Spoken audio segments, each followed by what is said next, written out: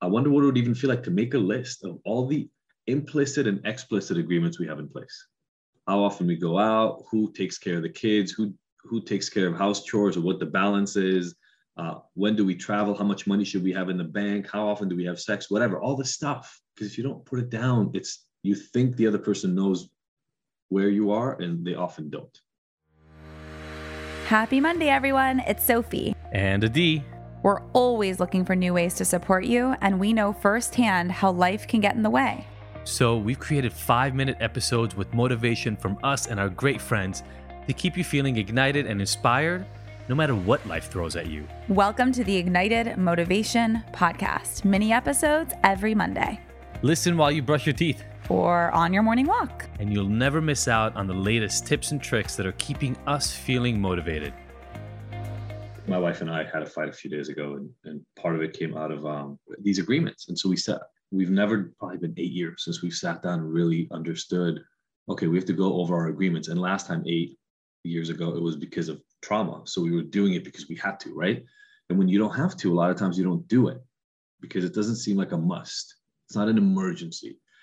So this was not an emergency per se, but I left and I have a week out of the house, and I didn't want to stop the work. I didn't want myself to go away for a week, because then everything calms down and then you think it's fine. You don't care enough about it. So I said, hey, while I'm gone, let's work on these agreements. Let's figure them out. So she said, okay, let's do it by text. And I used like WhatsApp, and I wrote a really, really long thing. And I'll just give an example here, because it's not that this example is the important thing. I just want you to understand what it looks like.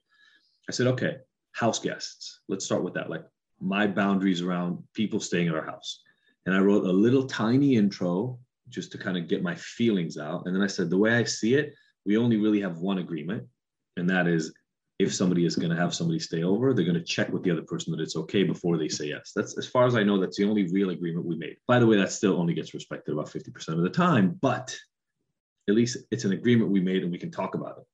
I said, but actually, to me, that's too loose. How far in advance do you have to tell the person?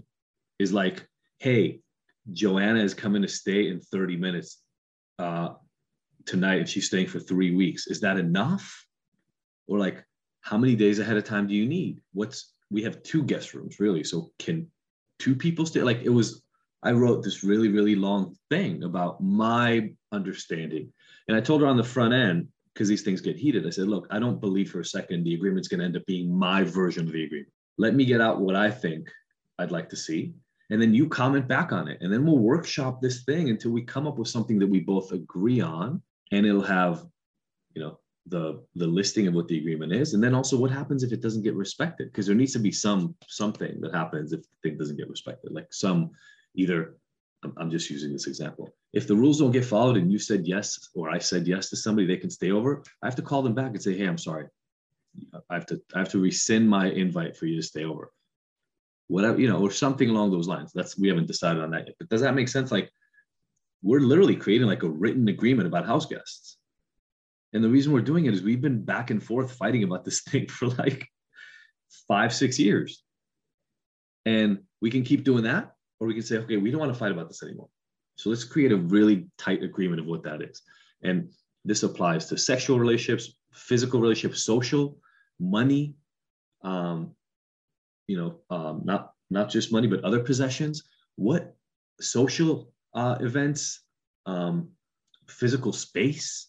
I mean, it's in the program. We have, I think, like 8 different areas that you can think of your boundaries in. And I urge you, it says it in there. So what I just talked about is define and communicate, which are the first 2 steps of boundaries. And if this is coming up for you, sit down with yourself. Like, when I had to write this out, I had to figure out, well, what do I want? Instead of I grew up in a house with no house guests ever. I lived in the same apartment for 14 years, and it was a small apartment, but we never had one person sleep over. My wife grew up in a place where it was like an open hostel. People slept over all the time. Her mom would have guests. She'd play in the band. People would crash on the couches. So we come from completely different universes when it comes to this thing. Of course, we see it differently. Putting that down on paper makes you define it and then communicate it, because you have to figure out, how am I going to get the ideas from my head on paper and then to my loved one? I wonder what it would even feel like to make a list of all the implicit and explicit agreements we have in place. How often we go out, who takes care of the kids, who takes care of house chores, or what the balance is. When do we travel? How much money should we have in the bank? How often do we have sex? Whatever, all this stuff. Because if you don't put it down, you think the other person knows where you are, and they often don't. Hey everybody, it's Adi again, and I want to share with you something that I believe is one of the most useful free tools I've ever created for my clients and for you. It's our free personalized My Drinking Score report. Look, you already know that at Ignited, we don't care much for labels, and we don't believe in any of those once a blah, blah, blah, always a blah, blah, blah slogan. But if you are questioning your specific relationship with alcohol, you may be trying to figure out how to understand what you need to do and whether you're moving in the right direction. Well, then this completely free tool is for you and will give you the answers you're looking for. All you're going to do is you're going to take a 5-minute quiz answering simple questions that you know the answers to.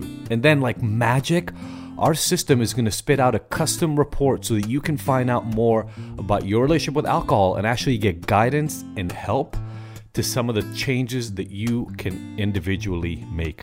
I created this tool to give you a customized, personalized virtual resource that you can take at any time, and that makes it easy to get the exact recommendations and steps that you need to help eliminate your struggles. Anybody can take it, and did I mention that it's completely 100% free? Well, it is. So stop running around in circles trying to figure out why you're having a hard time getting sober, and get real solutions and guidance to help transform your life and get ignited forever. Just pause this audio right now and go to ignited.com/go. Again, that's ignited.com/go and take our 5-minute quiz right now. Find out what your drinking score is and then share it and tag us on Instagram or Facebook, because remember, fuck shame. Together, we get to move forward and get better every day.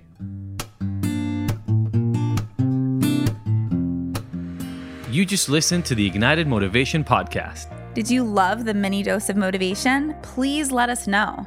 Your feedback and experience is our #1 motivator. Leave us a review, subscribe, and share with your favorite people on your favorite apps. And don't forget to catch the next episode every Monday. Because we want to hear from you. So join the conversation and discover bonus content on our website and Instagram. You can find the links in the show notes. Now that you're ignited, what are you motivated to take on?